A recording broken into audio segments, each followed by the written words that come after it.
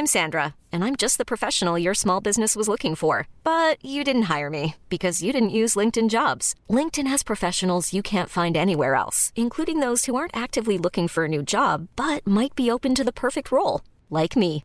In a given month, over 70% of LinkedIn users don't visit other leading job sites. So if you're not looking on LinkedIn, you'll miss out on great candidates like Sandra. Start hiring professionals like a professional. Post your free job on linkedin.com/achieve today. This episode of the Cult Popture podcast was brought to you by our Patreon. If you want to tell us which films we should watch, get up to 2 extra exclusive podcasts a month, give us something to talk about in the post-credit scene at the end of each episode, or join us for our monthly Movie Club Zoom call where we discuss a film together, then please consider joining the cult and donating at www.patreon.com/cultpopture. Hello and welcome to the Cult Popture podcast. Hello. Thank you for welcoming me. More specifically, this is Film Franchise Fortnights on the Cult Popture podcast. And even more specifically, this is our episode on Robert Rodriguez's Mexico trilogy. And even more specifically, that's 3 films. El Mariachi from 1992, Desperado from 1995, and Once Upon a Time in Mexico from 2003. All directed by Robert Rodriguez. This whole podcast is just a descending list of more specific things until you've got the whole picture. This is Film Franchise Fortnights, where we watch a film franchise every fortnight. And I'm AJ, and over there is Richard. We're both in our dressing gowns today, which feels like this hasn't happened before. No, this happens all the time. That we've both been in our dressing gowns?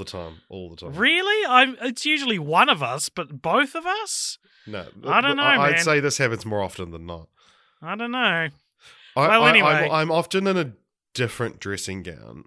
Right. Which, I like, the black one has like a, it has a hood. And the hood has like grey on the inside of it. Did it get stinky? Why? Because you're wearing a different one, so is it in the wash? Oh no! Oh right. No. You don't need to wash dressing gowns. Yeah. Have you ever washed your dressing gown? I have, but it's always far more annoying because I don't have a dressing gown for a day or two, and I'd rather just live in my filth. Anyway. So the Mexico trilogy, is that what we're calling it? Is that the name of the episode? That is, like the Wikipedia page for it is called the Mexico trilogy, also known as the Desperado trilogy on some released DVD products. I mean, I would probably sooner call it the El Mariachi trilogy than the Desperado trilogy. It feels like the El Mariachi trilogy is a fine title for the whole thing. Because he is El Mariachi, that's the main character's name. That's the character's name. And so that's what I would have assumed. And this is one of those rare franchises where it feels like it doesn't really have a name. And maybe that's because it doesn't really feel like connected movies in so much as just more 3 movies starring sometimes the same people playing the same people, and sometimes the same people playing different people. Does it remind you of any other franchises like that? It does. It reminds me of 3 other franchises that we've covered. Okay, this feels like it belongs in some kind of categorization, some kind of Google sheet, and they're all color coded blue or something. Yeah. And those other 3 franchises would be Mad Max, The Evil Dead, and The Man with No Name. Yeah. So the Man with No Name trilogy, the Dollars trilogy, whatever you want to call it, was a big influence on this, and we'll get into it more as we go through the films, I think. But yeah, it's like that is kind of a deliberate. It's by design, I guess, for the film. So, but yeah, it is, especially the move from the first film to the second one. Yeah. Yeah, whereas the Evil Dead and Mad Max comparison is more just that they both started out with shithouse cheap films. Not shithouse in terms of quality, like quality of film, but shithouse in terms of like what was the budget for El Mariachi? First film we're talking about is El Mariachi, which came in 1992, and has a famously low budget. It was budgeted at about $9,000, and the final total was $7,225 spent. Although Robert Rodriguez theorizes that if he hadn't had to buy film, or like taking out the cost of like buying the actual 16mm film, he shot on 16mm rather than 35 because it was cheaper, that he probably only spent about $600. I could afford this film. Yeah. The only thing that's stopping me is Drive. That's crazy. That's probably the cheapest film I've ever heard of, like of this magnitude. It is worth pointing out the version that you see had about $1 million spent on post-production, tidying up the sound, color. But I think that $1 million also goes towards marketing. Right. So it was touched up because it was originally made for the Mexican home video market, and it got turned down. So he's like, "Well, fuck it, I'll try. I'll see if Hollywood wants it." Nice. And then it generated all the buzz in Hollywood. Nice. We're getting ahead of ourselves. What is El Mariachi about? El Mariachi is about a mariachi, so a guitar player, a Mexican guitar player, and all he wants to do is go to this little town, get a steady job in a bar, and just pay his wage. But meanwhile, there is a dispute between a drug lord. Is he a drug lord? Is it a mob boss? Yeah, crime lord, yeah. Crime lord, and one of his lackeys who has gone rogue over a payment dispute. And the reason that El Mariachi is tied up in all of this is that both the rogue criminal and El Mariachi carry around this guitar case. And El Mariachi, of course, carries a guitar in his guitar case, whereas the rogue guy carries around a bunch of weapons. And so in this little town, El Mariachi is mistaken for this crime lord, and it's basically a really quintessential mistaken identity film where a reluctant hero is thrust into having to perform and save the day because people think he's someone he's not. So by no fault of his own, he is thrust into this adventure, and he falls in love with a barmaid, and by the end, a lot of people die, and he's basically the only one left. And he sort of...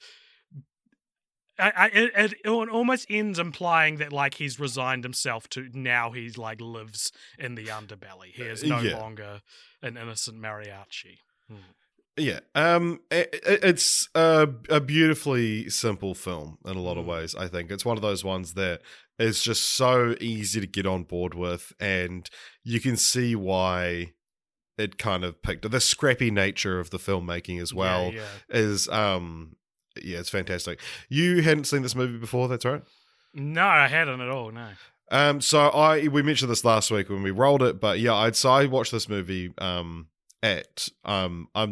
it's called Broadcasting School. This the school that AJ and I actually met at. It's called Broadcasting School, but film school essentially. I watched it at film school. So if you hear me say Broadcasting School or B school, I'm talking about the equivalent to film school. Is it going to come up a lot in this episode? But so I watched this film while studying at B school, and you had to what when you're writing these big fucking essays, you have to reference texts and stuff. So I actually also read the book that Robert Rodriguez wrote about the production of El Mariachi called Rebel Without a Crew, and it's got a subtitle how a 23-year-old with $7,000 became a Hollywood player. Because he's 23 when he made the film as well.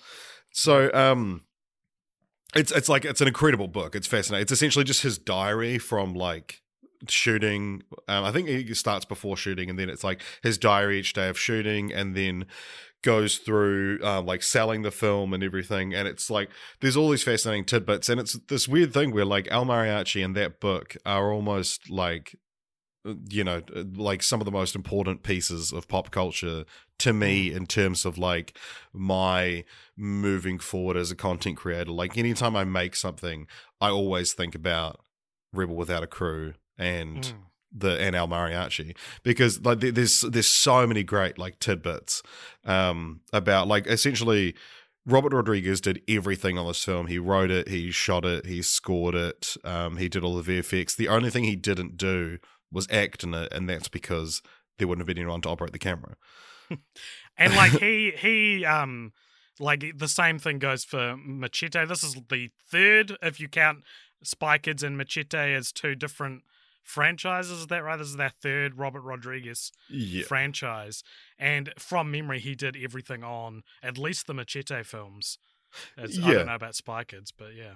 Yeah, like and actually, like, Robert Rodriguez has an interesting filmography as well, because there's like, we could also do, he's got like his hero with duology, because he made that semi-sequel to Shark Boy and Lava Girl. There's obviously Sin City and From Dusk Till Dawn as well.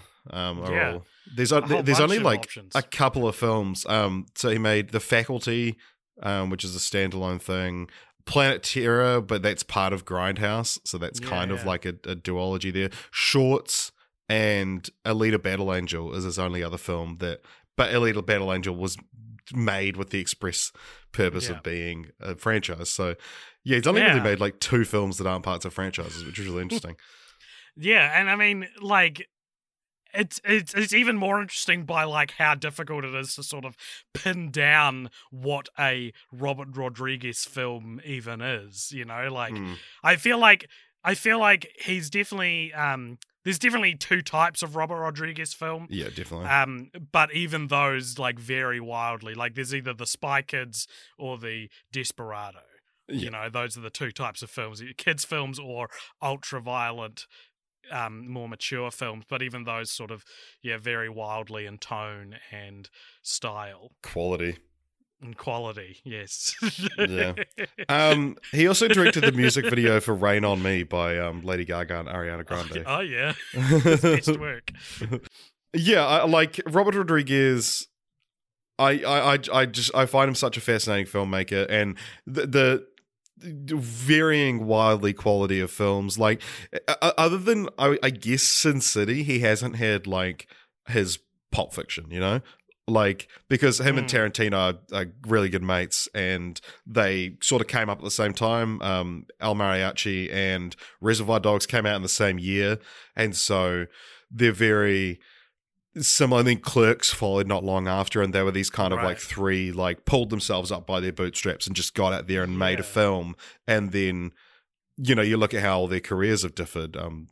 Kevin Smith obviously did Clerks, and they're all the kind of guys like Tarantino, not as much, because I think Tarantino had, like, it was still a shoestring budget for Reservoir Dogs, but he was able to attach these kind of big names by getting people whose stars had faded a bit, whereas El Mariachi and Clerks are very much just like, oh yeah, I called up my mates and we made a film on the weekend. Oh my god, El Mariachi stars jack shit in terms of celebrity. Like they don't even bring them back for the sequels. Carlos Gallardo, who plays El Mariachi in this film, has a cameo on Desperado, but not as himself. Like, and actually, like 3 or 4 people have cameos in Desperado, but like none of them, most of them hadn't acted before. Peter Marquardt, who plays Moko, doesn't even speak Spanish. He had to like read his lines off a cue card and didn't understand what he was saying. So he met Robert Rodriguez because famously Robert Rodriguez raised the money for this film by being like a lab rat, by testing drugs to lower your cholesterol. He's paid like $100 a day for 30 days and was just like confined in this thing. And so he wrote some of the script in there, I think, and met this guy Peter Marquardt, who and got him to act in this film, even though they did speak Spanish. So what did you think of El Mariachi? I really like El Mariachi. Yeah, I mean, obviously a large part of that is just like the filmmaking and the kind of the attitude of it, and knowing all the stuff behind the scenes, having read the book.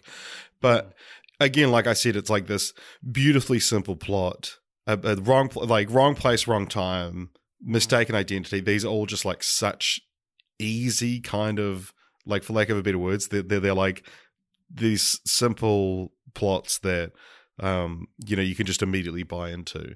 Yeah. What do you think of it? And I appreciated that. Yeah, I mean, Another comparison here could also be Peter Jackson's rise to fame. Probably around the same time, I think, as well, with Bad Taste and Brain Dead, that sort of thing. And no, I agree. I think that the filmmaking and all that is really fascinating, and it's lovingly amateur in a way that feels like... Give me a DSLR, I could probably make something that looks about the same, if not better, in some shots. But like, as well as that, I think, what succeeds about it is it's just a really, really good story. And I really liked this one a lot more than I thought I would. I watched this with my friend Kate, and as I put it on, she was like, "Is this supposed to be good?" And I was like, "It's supposed to be interesting." Like, it's supposed to be like, wow, that's so fascinating. And I would categorize Bad Taste as more, the Peter Jackson's debut film, as more interesting than it is good. And I'd probably categorize The Evil Dead as more interesting than it is good. And Mad Max as more interesting than it is good, especially Mad Max. But this, I think, out of all of those sort of shoestring budget amateur films, I think this easily is the best story. And I loved it. I thought it was great. What does it have on Roddy T's? What would you guess? I feel like the love of backyard filmmaking would boost this quite high, regardless of how otherwise amateur it might be. So I'm going to guess like mid-90s. 93. 93? There you go. Yeah, I thought it was fun. I thought it was a great film. Fun. Yeah, very fun. It is great. And it's like... short. Oh my God, it's like 80 minutes long. Thank you.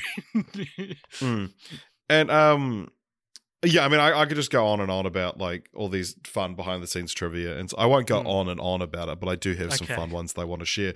Because as well, I mean, like, the only other time I'd seen this movie, I got the DVD of it out from the video store. Remember those? Yeah. And when you put it defaults to playing with the DVD commentary on, and so it's like it's the dialogue in it isn't very important. You could watch this film with the sound like muted, and you would follow the plot. Just play with the DVD commentary. So it's just like him going through all these things. Then I read the book, and it goes through a lot of the same kind of stuff. And then there's also like a special feature that goes on like into like more detail and has all this great behind the scenes stuff of like how he did everything. But yeah, like there's at the start of the film, the jail is like a real functioning jail, and the warden and the guard are just the real warden and guard, and they're like, sweet, I don't have to pay actors or pay for costumes now. And then when he rolls into the town, he's like, he gets a coconut from the side of the road, and then the voiceover's like, wow, free coconuts, I could get used to this town. They added that line in because they forgot to film paying for it. I did wonder about that. I was like, why is there just a guy adding, giving away free coconuts apropos of nothing? I thought it was strange. It's so funny that there's an answer to that question that I forgot I had. Yeah. And then there was, so because he's shooting in this like quite small town, and fucking like half the towns in the film. Yeah. At the end of the film, the Moko's big gang, the final boss, it's just like teenagers because they'd like run out of people to be in the film. But they did, because obviously word spread about this, it's like, like fucking shooting in New Zealand kind of thing. But there were these two journalists that were like especially critical of the filming, and would talk on the local news and shit like that. So he just gave them roles in the film, and they ended up being two of the only people that don't die in the film. And that was like his way of paying them off. That's awesome.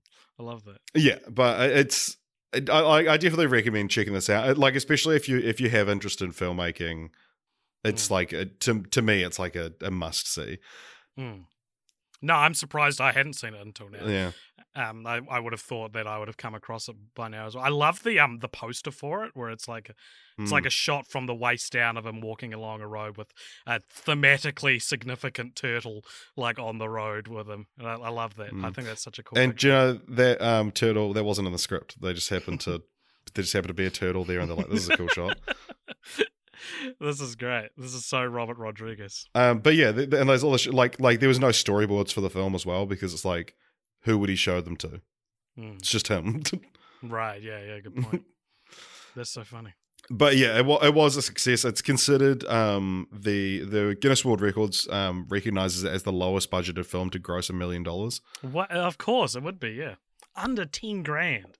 That is insanity. That is so little money. And it's been inducted into the Library of Congress as part of its National Film Registry. But it is one thing I will say about this kind of like era of film, you know, is so you get filmmakers like Robert Rodriguez, Kevin Smith, like the classic ones who go like, it's so much like, you know, we went out there and we made a film for nothing, and it's easier than ever to go out there and make a film now. And it's like, it is, but it's so much harder to get recognized because it's like, and like the thing is that it's like, yeah, like if you want to be a filmmaker, your goal is just to make movies.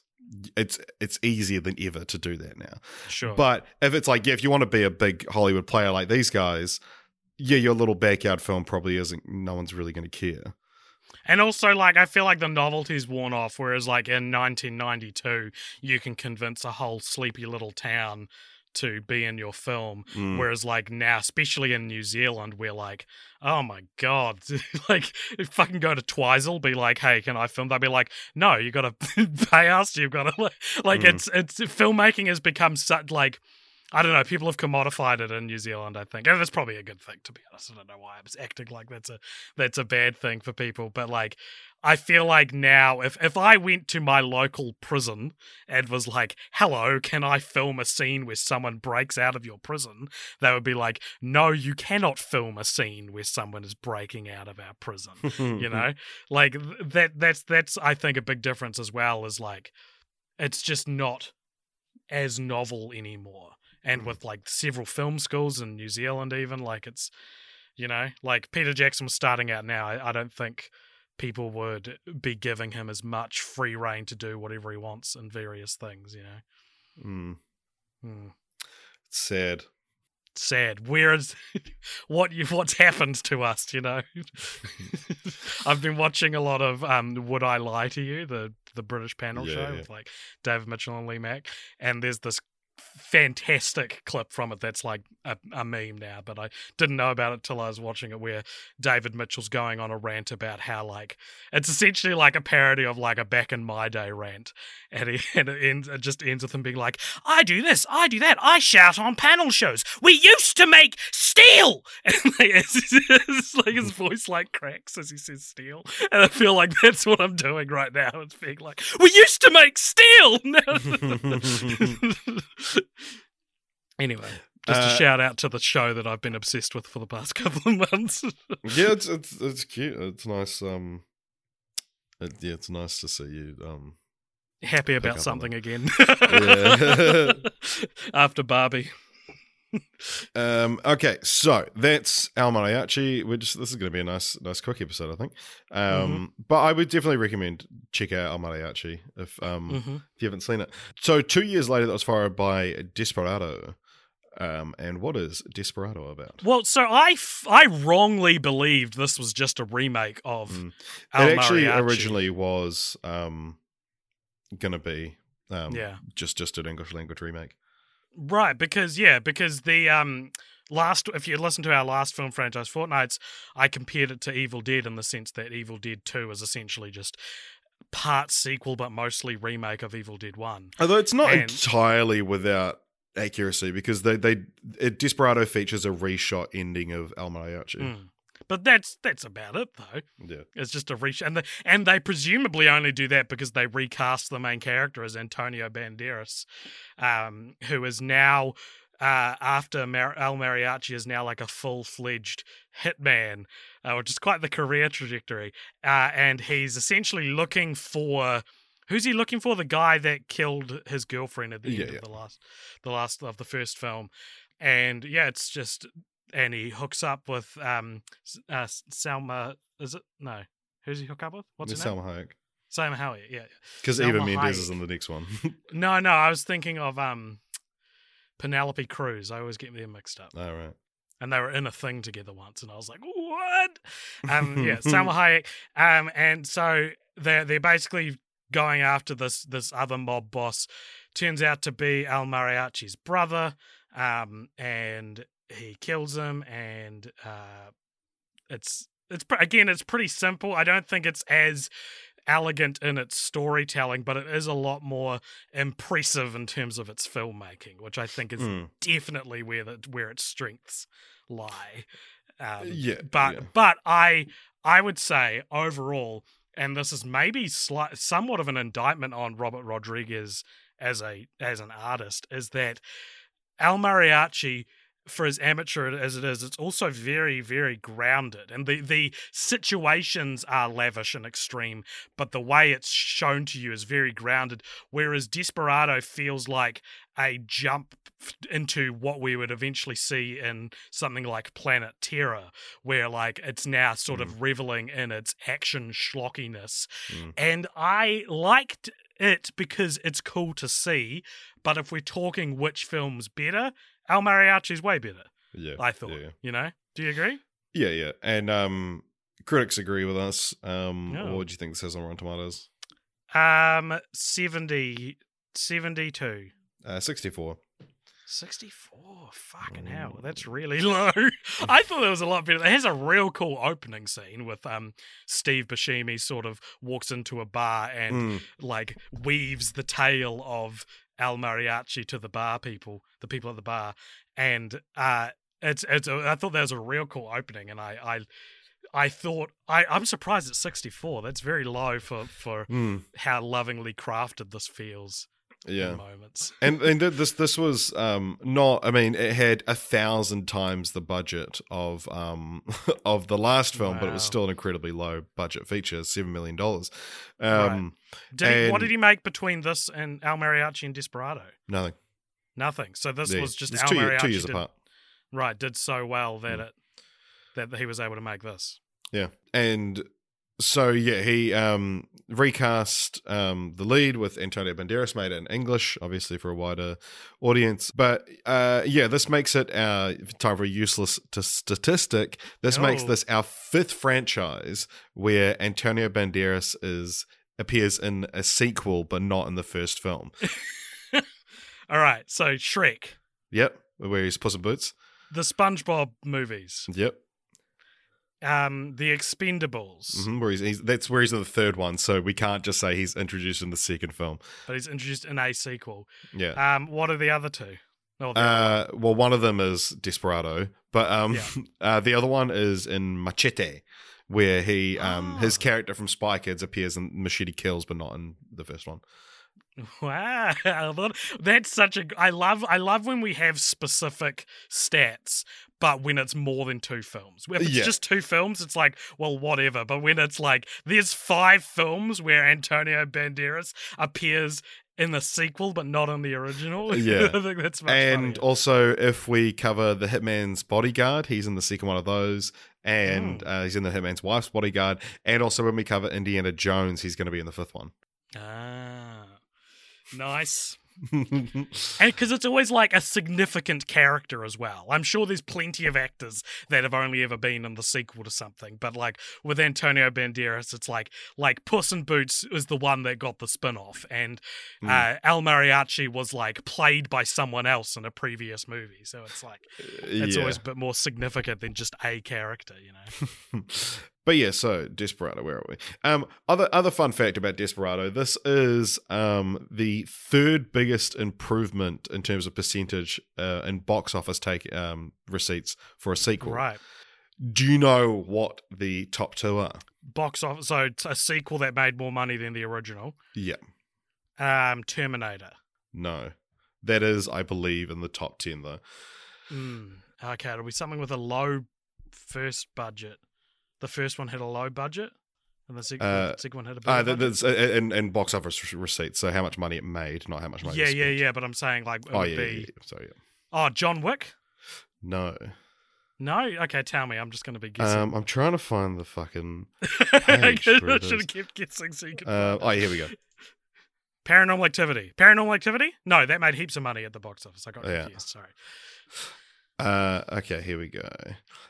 So we actually have covered it on Film Franchise Fortnights, and we spoke about it at the time.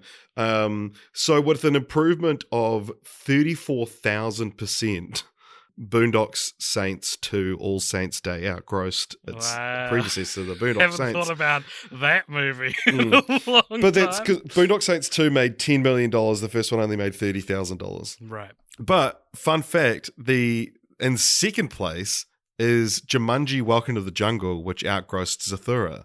However, if you don't count Zathura, then Welcome to the Jungle comes 11th. Right. Outranking the original Jumanji. That's fun. That's the last podcast we did. And now if you're talking about just the actual dollar amount, so they're like the biggest increase in dollar amount, number one is Jurassic World, outgrossing Jurassic Park 3 by $1.3 billion. And then Jumanji Welcome to the Jungle outsold Zathura by $899 million. And again, if you don't count Zathura, then Jumanji Welcome to the Jungle outranked the original Jumanji, and that comes 7th. Nice. So yeah, it's fun facts that we could have shared last week. Once Upon a Time in Mexico then grossed an additional, even more than that, and is the most improved second sequel of all time. Right. There you go. Yeah.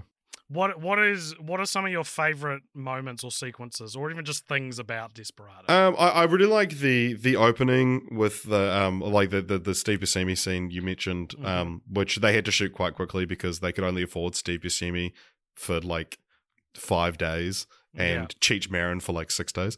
Cheech Marin, he plays the bartender. Yeah, and then we cut to Antonio Banderas performing as El Mariachi.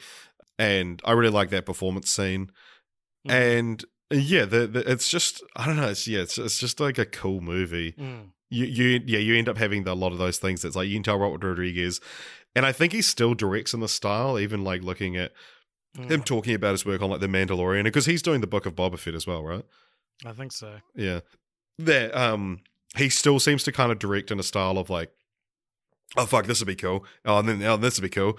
And he storyboarded his Mandalorian episode by setting up his action figures and taking photos of it.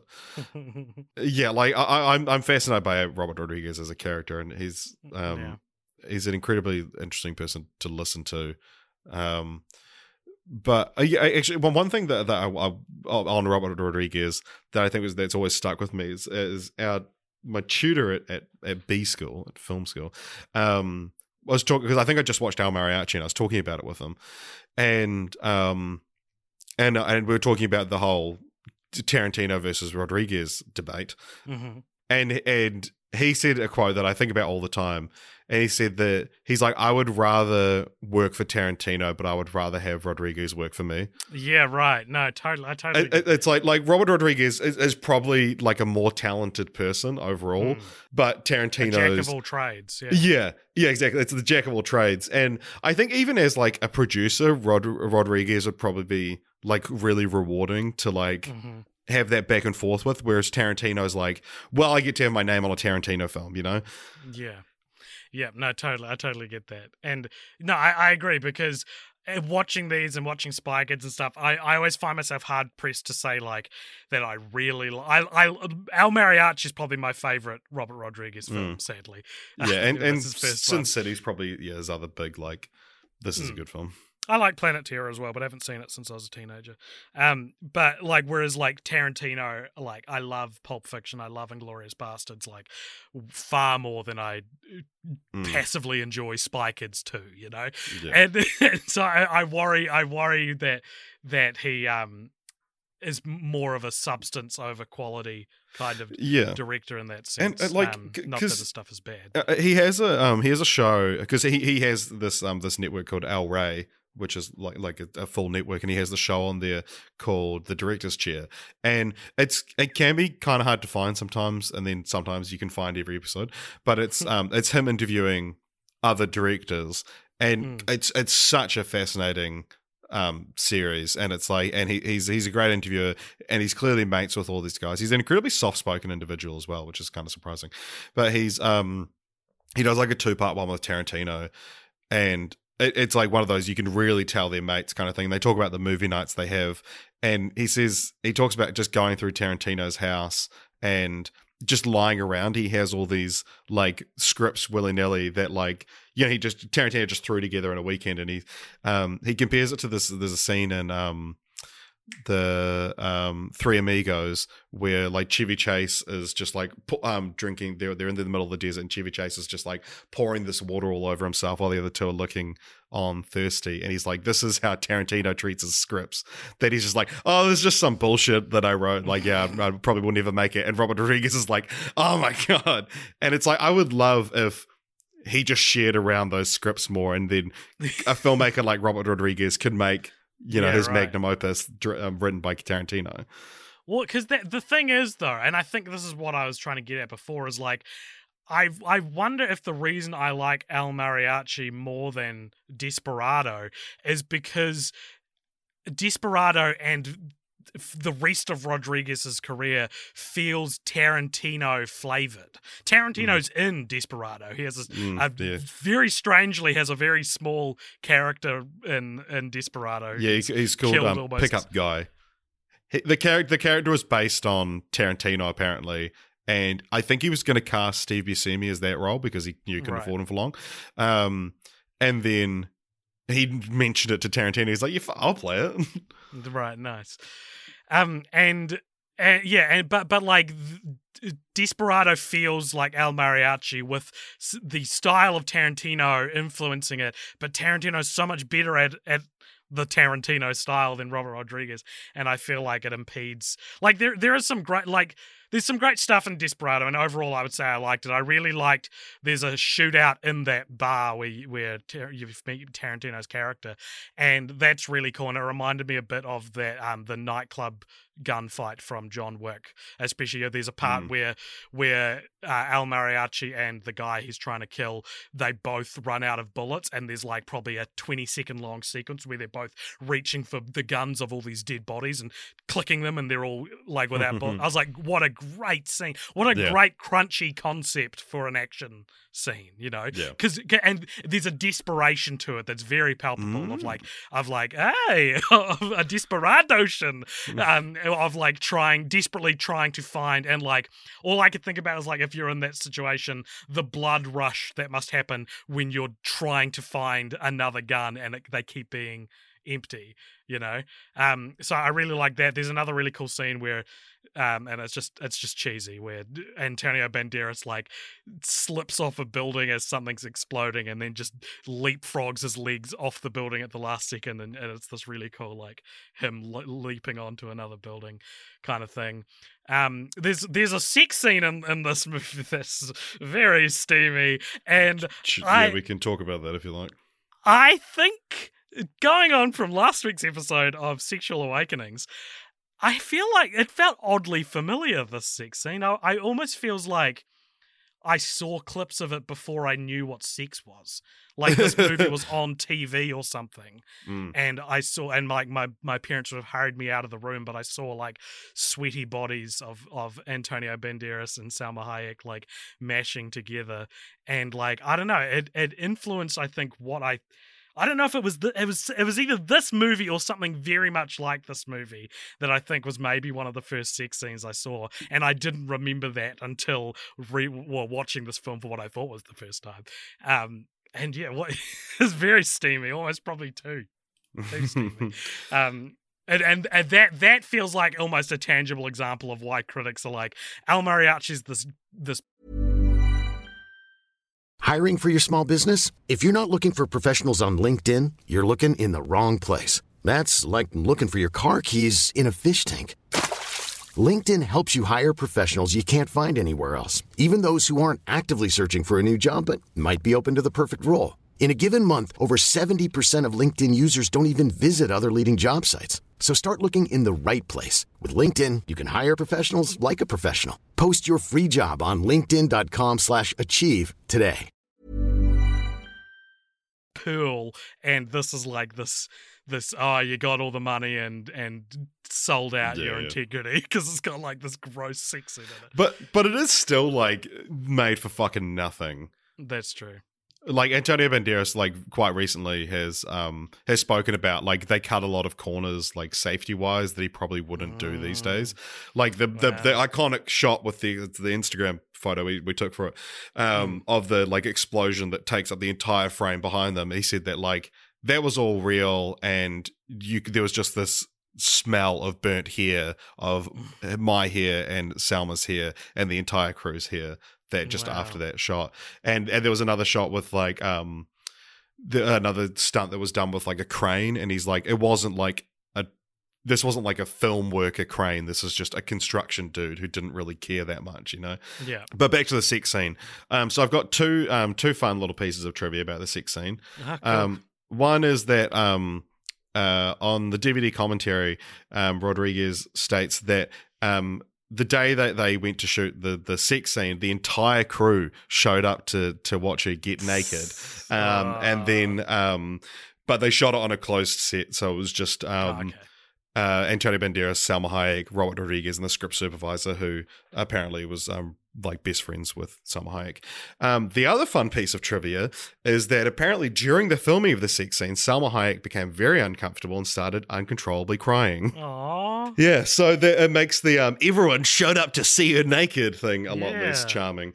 Not that it was ever charming, but like just recently, a couple of months ago, or at the start of this year, on the Armchair Expert podcast, Dax Shepard's podcast, Salma Hayek spoke about it and said that it was like traumatizing for her, and it was she says that it like wasn't in the script, and like she kind of didn't really know that it was going to happen. Wow, that's pretty dark. Yeah, she does say she goes on to say that like it's like this is not. She said Robert Rodriguez didn't pressure her in any way. She is like, there's no, like, he's not the bad guy in this situation or anything like that. He was like a brother to her. It sounds like she said that the main thing that seems to have made her like uncomfortable is that like this was her first, because this was her breakout role, and this was her first time, you know, disrobing for the camera, and she's like, you know, self-conscious about her body and everything. And for like Antonio Banderas, who, you know, was a reasonably big star, he'd done a lot of films, especially like in the Spanish before he broke into the English language filmmaking. He was just, you know, this was just another day at the office for him, and I think and his kind of casual nature and how easily it came to him made her feel self-conscious that she felt self-conscious. And so it's if you actually like listen to her talking about it, it's not as like, it doesn't sound as evil as she was uncomfortable during the sex scene and uncontrollably cried.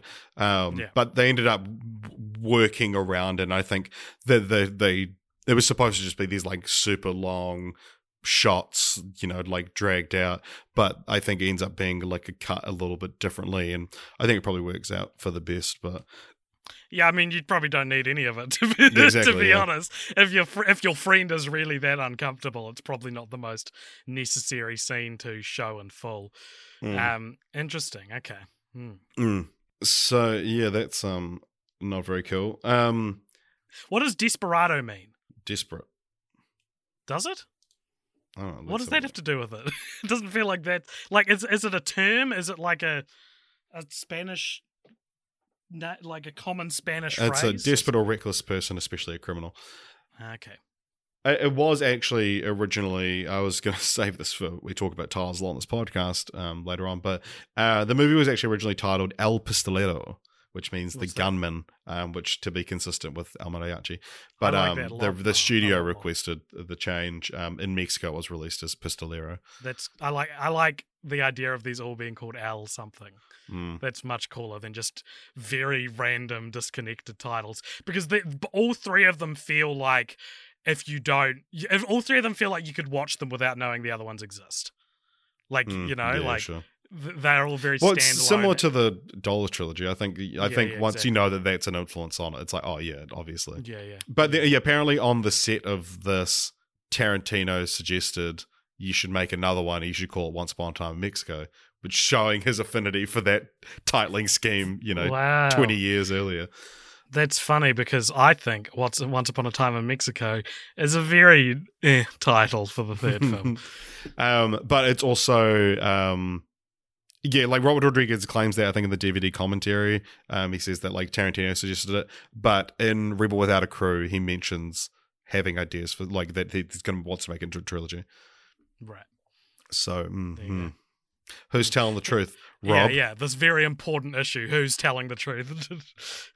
All right, so that is Desperado.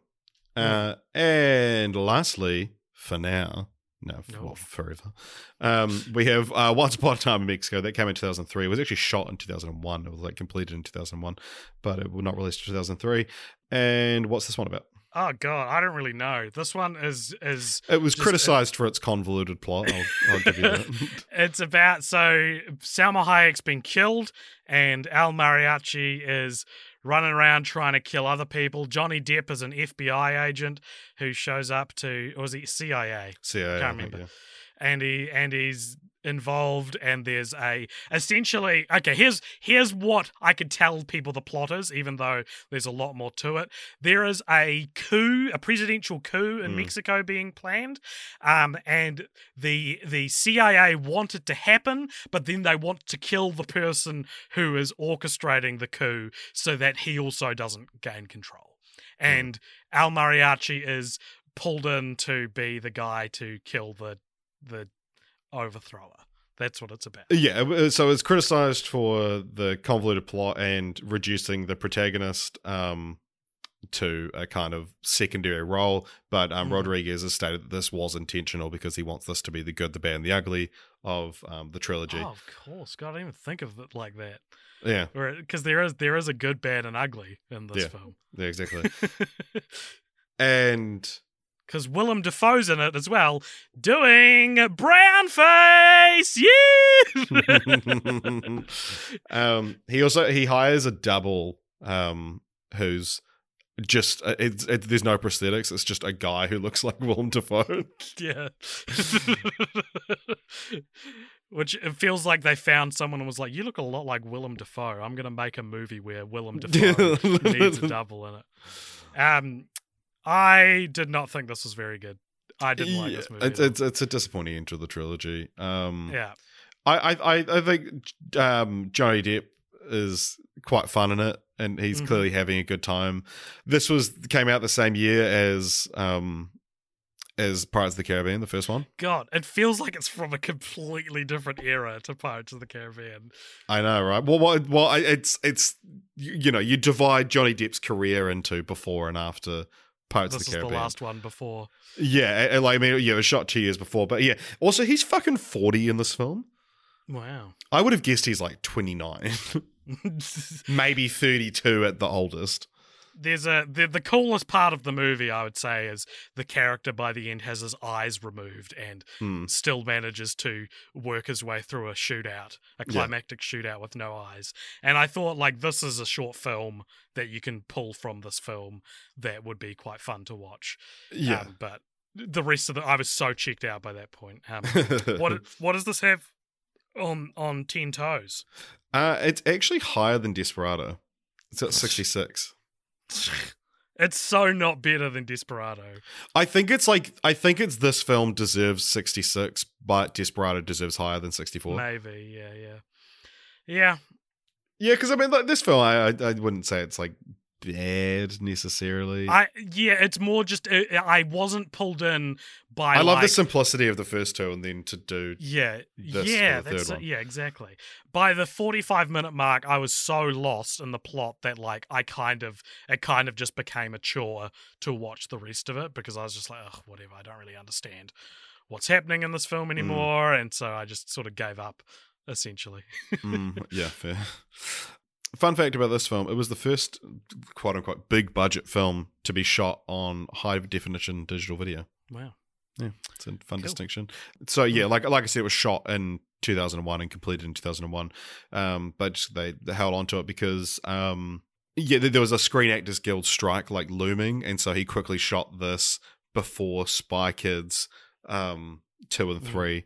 Yes, and so what Rodriguez shot... he got George Lucas, who's mates with, was shooting episode 2 at the time and showed him some footage. And he was like, fuck, this looks just as good, if not better than film. And was like, okay, well, I don't have enough time to shoot Spy Kids 2 digitally. So he said to Miramax, hey, I'll make a Desperado sequel, and then just in 6 days wrote the script. Oh my God, of course it's this quality then. Yeah. That's so funny. And so the initial draft was 65 pages long, which he padded with a subplot borrowed from an unproduced short film. And then Miramax said, I don't like the subplot, so he removed it. So the script was only about 45 pages long. God, that is bad. That's so bad. And you can so tell that suddenly it all feels like it makes sense. Yeah, you're scrappy, what he calls mariachi style filmmaking when it doesn't work out, Yeah. Yeah. This is the case of a director getting too big for his britches. Let's talk, what more. What did you think of this film? Well, because it's like what we've talked about before, how like great movies are simple and bad movies are convoluted, and I feel like this is a classic case of that, where it's like the first one is about a mix-up between guitar cases, and this one is about a presidential coup that it does. I don't understand who any of the people are. I don't understand what's going on. So I didn't really like that. I didn't really enjoy, other than that scene of Johnny Depp with no eyes. They took my fucking eyes. I didn't really like care about anything else. I thought there's a cool scene. It's like a flashback where him and Salma Hayek are chained together and hanging out of a roof and swinging each other to different ledges to try and avoid gunfire. And it almost felt like some kind of like indie Steam game you'd buy now, or I'm sure there is, where you're like chained Unravel together. 2. Yeah, that's what I'm thinking of. I'm playing Unravel 2 right now. That's exactly what it's like. Yeah, saying it like it's hypothetical, where it's literally like the last video game I played. So there's the occasional cool scene in it, and like I laughed at one point where he's riding like a motorbike or something, but he's like standing on it, then he just jumps off it and very comfortably lands in like a pink convertible, and it's like just a cool shot. But overall, I just thought this was, do you know what I thought this was? I thought this was boring. I thought this was a boring movie. It's boring, it's dull, It doesn't have any of the charm of the original and none of the like innovative action scenes of the second one. Yeah. Feels like he just wanted to shoot it on that camera, now that you've told me that. Feels like he just built something so that he could shoot on the camera. Yeah, and it's like, it does feel like, I mean, I guess like he says it's intentional, it's the good, the bad, and the ugly of the franchise, but it feels like he wanted to make the Johnny Depp film, this guy, because you can do a movie about a CIA agent that comes to Mexico and you can't fucking see by the end of it. Yeah. And that's and like, because there's a whole bit where he's like being guided around by a young boy as well, which is quite funny. It's like it's a fun dynamic, and you could probably make a whole film based around that. Yeah. If anything, it feels a little underdeveloped that this character who's been in the whole movie now his life has permanently changed with his vision being taken away, and he's just sort of very cavalier about you can start a film there and I can believe a character wouldn't care, but to like see him before then and after then feels a little like he should. I'd be devastated. I'd probably just be like, yeah, just shoot me if like let's take it out. Yeah, there's a lot of stories about from behind the scenes about Johnny Depp like adding shit to his character. Like the character was just called Sands, and he came up with the other names in the script. And he said that he had the idea that he would wear like cheesy tourist shirts. Apparently, he even sent his sister to Florida to buy the cheesiest tourist shirts she could find. And Rango styles. It's like a cross between like Rango and Fear and Loathing in Las Vegas. Yeah. And also that he would have a sideline obsession with Broadway and favor strange, obvious disguises. And it's like, Johnny Depp is obviously all over the place as a person, but he's got it seems like such like an idiosyncratic sense of humor and like what he wants. Because there's the famous thing about that he thought that Jack Sparrow should have like a missing nose that was like reattached on and had gone black, and he would be afraid of pepper. Yeah. And it's like all this, and the fact that like, you know, he played Donald Trump in that movie, he shot over a weekend for Funny or Die, and he's in those the Kevin Smith movies. It's like, what is your deal, man? Like, he's in an episode of Life's Too Short, I think, as well. Yeah. Where he's like, nobody insults Tim Allen, and I thought that was very funny that Johnny Depp would just join in on insulting Tim Allen. Yeah, but it is interesting seeing that kind of era of Johnny Depp where it's like, yeah, the last vestige of like Johnny Depp who cared and was just real hot was his defining characteristic. Pre-character actor Johnny Depp almost. Yeah, that's a good way of putting it. Definitely a character. Because this is a Johnny Depp film far more than Antonio Banderas. Yeah, I don't even remember what Antonio Banderas did in the film. No. And didn't you messaged me another useless stat about Johnny Depp this weekend? Do you remember what it was? Well, this is our second 2003 Johnny Depp film. Well, no, but there's like, if you include. Oh yeah. So including this is our third franchise to feature Johnny Depp and a film in 2000 that came out in 2003 because he's in Nightmare on Elm Street, and Freddy vs. Jason came out in 2003. But in two of those examples, he's in the film which came out in 2003. Very fun. I mean, there might have we done any other Johnny Depp franchises? Because there might be. I don't think so. What's an obvious Johnny Depp movie? Willy Wonka. We haven't. That episode of SpongeBob. Oh yeah, we did do that, didn't we? Yeah, we did. Okay, he didn't have any other films that came out in 2003, but what else have we covered that he's been in? I don't know if that had a movie released in 2003. Yeah. What else is Johnny Depp in that's just a sequel where he's not in other ones? I guess if we do, what's it called? Harry Potter, because he's in Fantastic Beasts. Although, no, I'd count that. Although did the Harry Potter film come out in 2003? No, it didn't. 2001, Damn. 2002, 2004.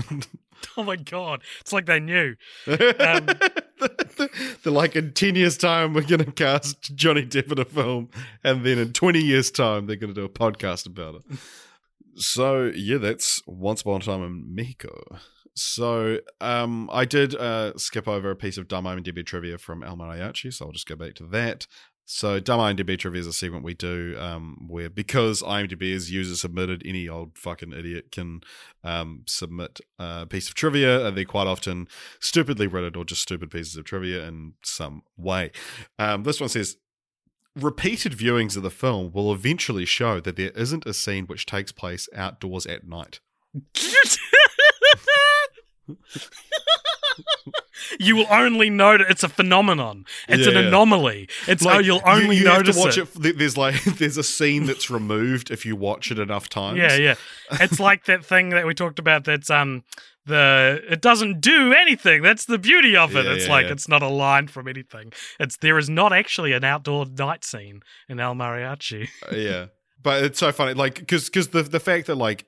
Oh, there's nothing shot outdoors at night, and probably for budgetary reasons, is an interesting piece of trivia. But it's like, the way it's been eventually phrased, notice, like, it repeated viewings. It's not even just viewings. Like, watch it again and you'll notice this. It takes several watches. So yeah, other than just the interesting tidbit about the second one originally being titled El Pistolero.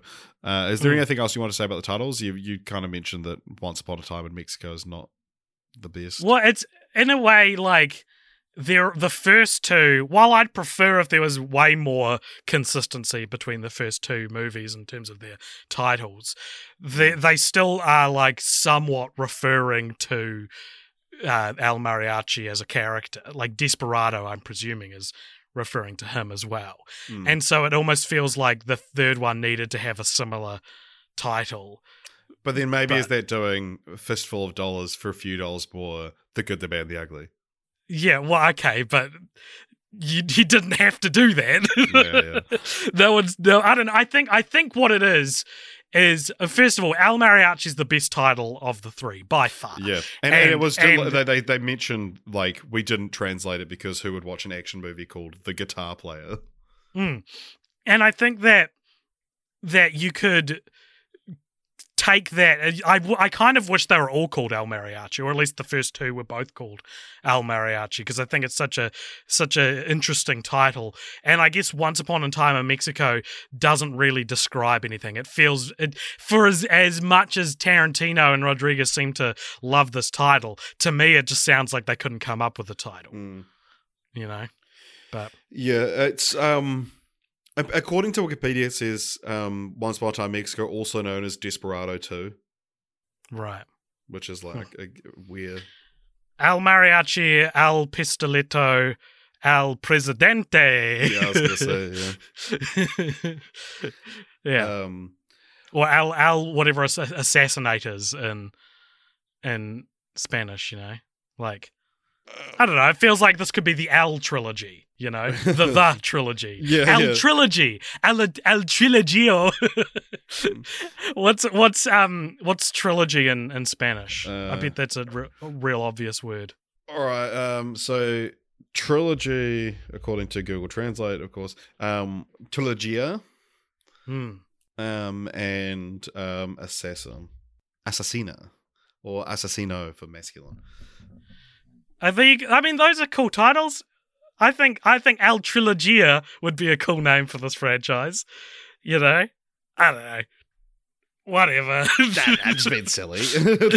I'm just being silly. I'm just in a silly, goofy mood. It's okay to show your silly sides. All right, so now on to a segment we like to call, and because it's the name of it, Continue the Franchise. This is a part of I'll continue a franchise. This is where franchise. This is where we watch. No, we don't. Fuck. I was doing the. That's the whole podcast. Yeah. This is where we talk about fucking. Sorry, I just got distracted by something. I'll tell you in a second what it is. Okay. This is where we talk about we talk about what the future, how the franchise has gone after the movies, and then we also pitch our own continuation. Continuation. You all right, mate? Sorry, you all right, Richard? I've been thrown by something. What have you been thrown by? I'll tell you after this. Okay. It will come out. It's important to the podcast. Okay. So there was a TV series which came out in 2014, which is like a remake. It's based on the first film. It's called Al Mariachi. Robert Rodriguez was an executive producer on it. It ran for 71 episodes and one season. What is this? This must be like a what are they called? Like a Mexican soap opera. Yeah, is that what it is? 71 episodes across one season sounds like that's exactly what it is. Yeah, it's hard. Yeah, it's not really super clear. How do you squeeze that concept out to? Yeah, it is interesting. Like there's the cinematography, and I noticed it in 2 and 3 because they look more like a film, but there is a lot of that almost like telenovela. Like I think it's just like flat lighting, or like I think the way he shoots dialogue scenes, there's a certain lens he's using, which like there's not a lot of depth between there's not a lot of depth of field. Like, there is a lot of depth of field. Right. That it's like there's not really any separation between the subject and the background. And it's interesting. And then someone will bust into the room, and then it'll be this really dramatic shot. And it's just it's an interesting thing that I think he plays it safe with his dialogue scenes. So what have you got to pitch? All right, I've got Al Mariachi Band, which is the same plot as the first film, but it's an entire band that get mistaken identity for an exact replica group of criminals that, that's the joke. I thought of trying to like find out what the guitar player is in different languages and associate that with like the instrument of that place or something like that. But I didn't do it. I just didn't do that. But I thought of the Scotsman and it's like bagpipes. I thought that'd be fun. What about Los Banditos? What's that? Tell me. Well, like bandits, but a band as well. Yes, that's great. Okay, my one is called Dos Mariachi. And so it's they should have called that the second one Dos Mariachi and then Tres Mariachi. So it would be set, yeah, it's set now. Antonio Banderas is still like a hitman for hire / mariachi on the side, until one day he gets a surprising visitor. It's Carlos Gallardo playing El Mariachi himself. He's just been released from prison, and he hears that someone has stolen his backstory. This is so good. And yeah, like, so it's essentially, it's, you know, it wasn't actually recast. It's that it's canonizing the recasting. It's canonizing the recasting that Antonio Banderas' El Mariachi has stolen his identity. I love it. And yeah, it would be like a battle to take them down. But yeah, that he's been he was imprisoned for a crime he didn't commit for close to 30 years. And then at the end, during the battle between the two mariachis, fucking Shark Boy and Lava Girl turn up. The shootout at the end is actually like it's like a dueling banjos kind of thing. But then Edward Norton from Alita Battle Angel swoops on down, and he's part of it as well. There is one other like brief continue the franchise as well. There's in 2019, Robert Rodriguez made a film called Red 11, which is a horror film about college kids becoming lab rats to make quick money, which is how he funded El Mariachi. Nice. And so it's essentially based on Rebel Without a Crew, his book. And cool. So one of the students is trying to raise $7,000, which is the budget of El Mariachi. It is actually also the budget of Red 11. He made the film for $7,000, and the tagline for it is like a new $7,000 film from Robert Rodriguez.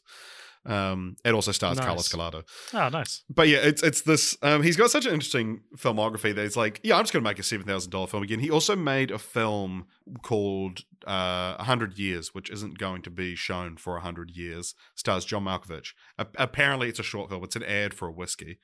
And they shot the short film, and it's like being locked away for 100 years. Wow.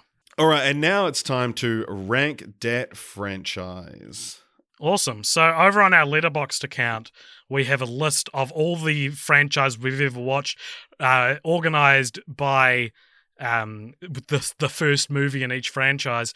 And just this week, actually, for those who aren't on the Discord or didn't hear about it, we added another little caveat to the film franchise Fortnight's ranking, which is we add a little gold star next to any franchise which we believe does not have any unanimously agreed upon weak link. It doesn't mean all the gold stars are at the top. It just means that, say, Kung Fu Panda, it feels like no one has like, there's no general consensus of which Kung Fu Panda is the best or worst film. It's essentially a mark of consistency which franchises often struggle to achieve. Yeah. So I don't think El Mariachi is going to qualify for a gold star, but I just thought people might want to check that out if you're looking at our rankings now. You have to go read notes at the top of it. All right, edit or delete this list. Delete it! Delete it! Free me from this curse! I'm adding El Mariachi to the list. If you type in El Mariachi, it suggests Desperado, Once Upon a Time Before. No, I want to add the original. All right, so where is this going? This is going to be top half, yep. Yeah, above the Nymphomaniac constant, I reckon. Yep. Throw a number at me, throw a movie at me, a franchise at me. Okay, well, how does it compare to the Fistful of Dollars? I think Fistful of Dollars is better. Do I? But Fistful of Dollars is pretty bad. The actual Fistful of Dollars, the first one. That it's it's not bad. It's just we didn't understand it. These are like in reverse order. Yeah. Like in that I didn't understand Once Upon a Time in Mexico, but I loved El Mariachi, just like how I love Good, the Bad, and the Ugly, but didn't love Fistful of Dollars. Okay, I would say above Fistful of Dollars. Then what's next? Okay, what's above Halloween? That? Yeah, it's probably better than Halloween. Nightmare on Elm Street, Friday the 13th. We've got those three together. Well, we have to leapfrog all of those then because I don't want to split them up. Yeah. Ocean's 11. Yes, I think so. Ghostbusters. No. There it is, 29. I think that's it. There you go. Sweet, I love it. And what's next, Richard? What are we doing now? Well, now we're heading over to patreon.com. Slash Cult Popture. Where if you become a patron, you can comment every second franchise we put it up to you guys to decide, and you comment and then you like the ones that you want to see us cover, and for a little as $1 a month as well. Yeah. Before you tell us what has won, though, Richard, I would just like to say that if you enjoyed listening to this, maybe you were looking for a podcast about El Mariachi and you found this one and you're like, hey, these Kiwi guys are kind of cool. I kind of like their dry wit, that famous Kiwi wit. Then why not consider supporting the podcast? You can support us monetarily over on Patreon, or you can just like all our social media pages. We're on Facebook, Instagram, Twitter. We have 2 YouTube channels, one for video essays, one for the podcast, where you probably maybe are even listening to this episode. So those are Cult Popture and Cult Popture Again. And we've also got a Discord where you should come and check out and talk to us, talk to the rest of our fan base. And yeah, there's a link to that in the show notes. But beyond that, Richard, what is the winning franchise from this month's Alrighty, vote? So this has been the numbers. Like I remember the first time, it was like, wow, 10 votes on one, and now like it's we're getting regularly getting quite a few ones competing. So it's been an incredibly tight race this month between Tremors, the Cornetto trilogy, Egrets Cornetto trilogy, and Rocky/Creed. So close that it's currently a 3-way tie between those three, which is what distracted me earlier. Wow. So at time of recording, that is a 3-way tie between those 3 films. It wasn't when we started recording, but now it is. So do we create a little franchise roulette out of these 3? I think we have to, yeah. So what do we do? Just a random number generator? Yeah, 1 to 3. 1 to 3.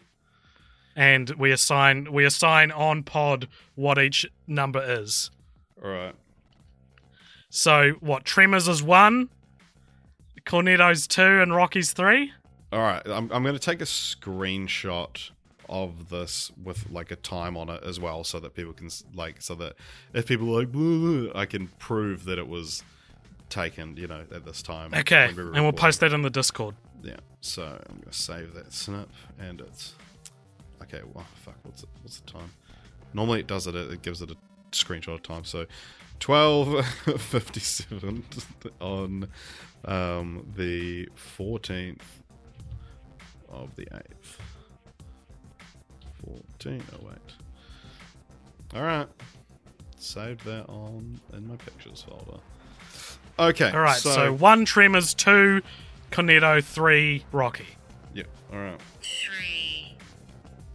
What does that mean? That's Rocky. That's Rocky. You've been what a triumphant tale for Rocky, a franchise you've been wanting to. Yeah, that's so awesome. You're excited? Do you want to run the episode, or do you want me to scramble? We'll talk about it off pod, I guess. But yeah, so there's 8 films, and you want to do them in one episode? I think we may as well. We'll see. Could do back-to-back Rocky episode and a Creed episode. Yeah, it saves us having to do an off week for one. It does save us having to do an off week, Richard. Cool. Okay, well let's think about that. We'll let people know. We should post that in the Discord now, but not tell anyone anything tell them what we decided to do, so it's still somewhat of a mystery. Oh, yeah. Those checking the Discord, those checking the Patreon. But thank you so much for listening, everybody, and stay tuned for after this music finishes, you're going to hear something called the post-credits scene. So stay tuned for that. And what's Spanish for goodbye? God, why don't I know this? Adios? Yeah. Adios!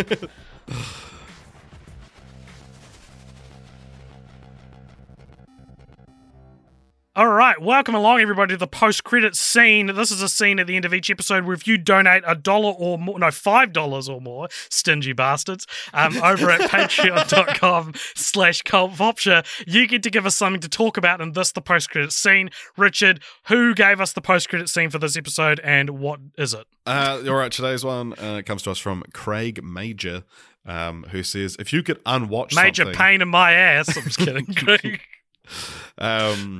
If you could unwatch something just to experience it for the first time again, what would it be? This is one of those classic questions that, like, I feel like we get asked. It's like there's a few that's like, if you could erase my memory of it completely, because there are quite a few films that I knew twists before going into it that it's like, oh, it would have been so cool if I had no prior knowledge of that. Do like fucking Empire Strikes Back with that. I wonder what that would feel like. Yeah, exactly. Yeah. But you you still have knowledge of all the other Star Wars films. You still remember the prequels, but you watch Empire Strikes Back. You're like, what? I would say like maybe something like two shows I'm pivoting this into a different question almost, but the two TV shows that I've enjoyed the most in the past 5 years would be The Good Place and American Vandal. And those are two shows that I think would be very rewarding to watch for the first time again, which is why I showed my flatmates American Vandal end of last year, and we all really enjoyed it, and it was great to revisit it and watch it again and just be so amazed by the like storytelling that doesn't need to be that good being that good in that show. So that'd be cool. I need to force them to watch The Good Place with me so that I can rewatch that. What about you? There's one that for some reason immediately sprung to mind was Rise of the Planet of the Apes. That like Caesar's no, I don't remember that hitting me as hard as I think it should. But I remember Caesar is home at the end, like really being like fuck. Right. And so I would love to go back and watch, like especially to have seen that in a cinema. Like I feel like that would have been such a great moment. So I don't know. There's your answer. Yeah, also, cool. Like Memento and The Prestige are like two movies I really love that are best done as a first time watch. Yeah, nice, cool.